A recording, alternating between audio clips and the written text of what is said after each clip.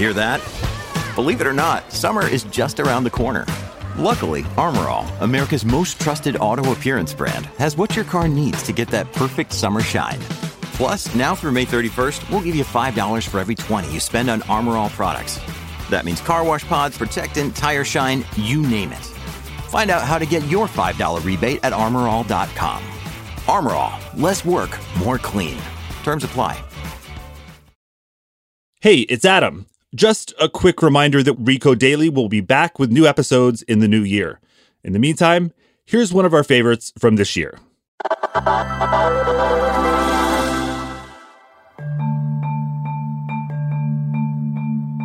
Self-driving cars are exciting. Not only would they make it easier to get around, but they could also save a lot of lives. What's up for debate, however, is exactly how we make the jump to this futuristic technology. It's a bit like the trolley problem. You know, the ethical dilemma from that famous episode of The Good Place? I've been studying it my whole life. It's just that it's so theoretical, you know? I mean, maybe there's a more concrete approach. We'll let Michael, a demon played by Ted Danson, explain. I made the trolley problem real so we could see how the ethics would actually play out. There are 5 workers on this track and 1 over there. Here are the levers to switch the tracks. Make a choice. The thing is, ethically speaking... No time, dude! Make a decision! Well, it's tricky! On the one... Car companies have a similar decision to make when it comes to self-driving cars. Do we continue on the same path with cars that only have minor driver assistance features and leave ourselves more vulnerable to millions of deadly accidents? Or do we change tracks and roll out autonomous vehicle technology now in the hopes that it can be perfected in the field so that fewer people die in the future? Recode's Rani Molla has been talking to experts about the future of self-driving tech, and she's here to discuss. Wow. Adam, I haven't seen you in 2 years. I haven't seen you in 2 years. I haven't seen anybody but my dogs and my wife in 2 years. This is actually my only second in-person Recode Daily. Oh, man. Shireen beat me to it. So lately, you and I have been chatting a lot about what we're calling the 21st century trolley problem. Right. It's really dangerous to drive a regular car. Like already so many people, like 1.3 million people die in automobile accidents. It's one of the leading causes of death. And that's the kind of the whole premise behind why you want driverless cars, because ideally they would be better drivers than humans and fewer people would die. That said, the technology just isn't there yet. And so there have been deadly accidents caused by autonomous vehicles. But in a way, that's happening, or we're choosing to let that happen so that so many other people don't die. So in other words, if we continue forward with the technology we have in cars right now, don't do anything, then a lot of people are going to die. But if we make a conscious decision to adopt this new technology, self-driving technology, autonomous technology, whatever you want to call it, there's a chance that far fewer would die. Yeah, eventually these cars will be better than, distracted and drunk and whatever humans who die in car accidents all the time. So right now we've got 2 big players racing towards the promise of autonomous vehicles. Vehicles that drive themselves. You can get in, say, vehicle, take me to work, and that happens. Let's start with Waymo. In broad strokes, Waymo has just been much more measured. They, for a long time, were just sort of studying the theory of it.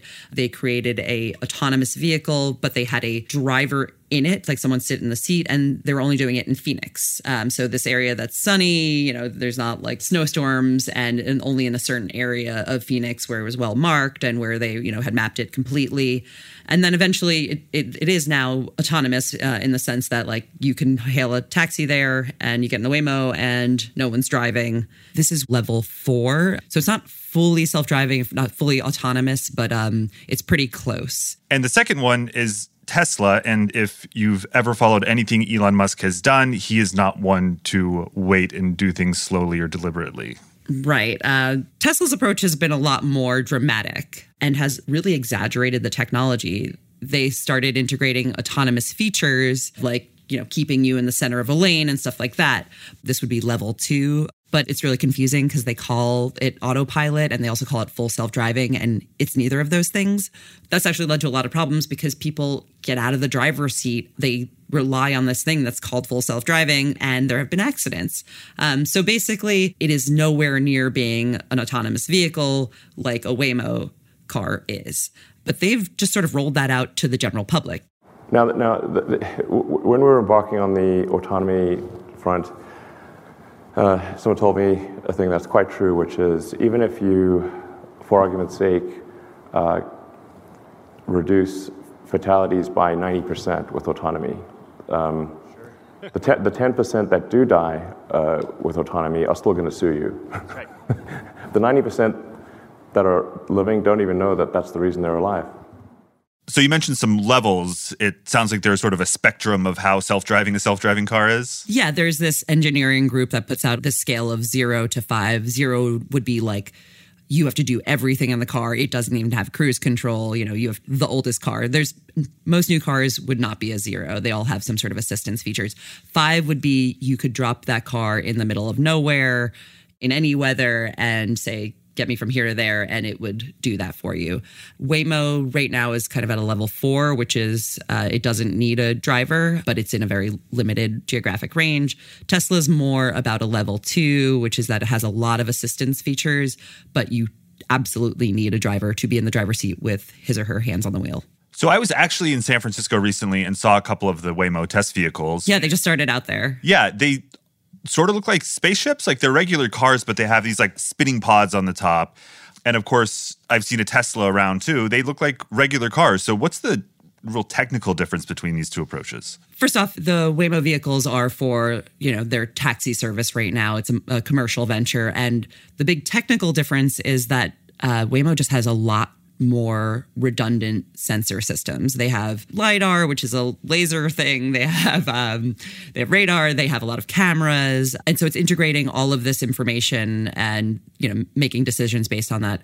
Whereas Tesla's mostly only use cameras. I think they used to have radar. They got rid of it. They don't use LiDAR, which is a lot more expensive. So there's just a lot less hardware on the Tesla, which, brings us back to the marketing it as autopilot or full self-driving. That sort of terminology makes drivers think, hey, I don't need to be behind the wheel or I don't need to be paying attention. It's taking care of it for me. And that's not the case. You have to have your hands on the wheel. You have to be able to stop it before it hits that emergency vehicle, which apparently it keeps doing. So all the tech you described, those are various ways of computers trying to see the world the way that humans do, looking for lines on the road, looking for obstacles. And it seems like these systems aren't quite perfect. If they would, we would all be riding around in level 5 self-driving cars. But in Tesla's case, the drivers of the car are supposed to be paying attention, but they, like you said, might trust the technology too much and, watch Netflix on their phone instead. Are regulators doing anything about this? My understanding is that autonomous vehicles aren't regulated at a federal level. It's more cities and states are doing it. That said, federal agencies are looking into these accidents with Teslas, seeing what's happening there. And so something could come from that. Right. It almost seems like Elon Musk specifically is daring regulators to do something about it because he seems to just be rolling out new software that makes Teslas more autonomous. Move fast, break things, fix them later. Right. Well, moving fast and breaking things is one thing if you're building a website, but when you're building cars that people are riding in and their lives on the line, it's a different story, which brings us back to the trolley problem. Is Tesla doing the right thing by rolling this technology out sooner, giving it to more people, even if it's not ready? Or is Waymo doing the right thing by being extra careful, making sure everything is perfect and, ensuring that they hit the moon with a shot instead of just getting to space? Right, further down the line. I mean, it really depends on how many people you think it's okay to have on the other track. Without autonomous vehicles, just the way things are, there's going to be more than 1 million people each year who die in car accidents. And with autonomous vehicles or semi-autonomous vehicles, it's going to be fewer. But I think that's the thing, like how many fewer?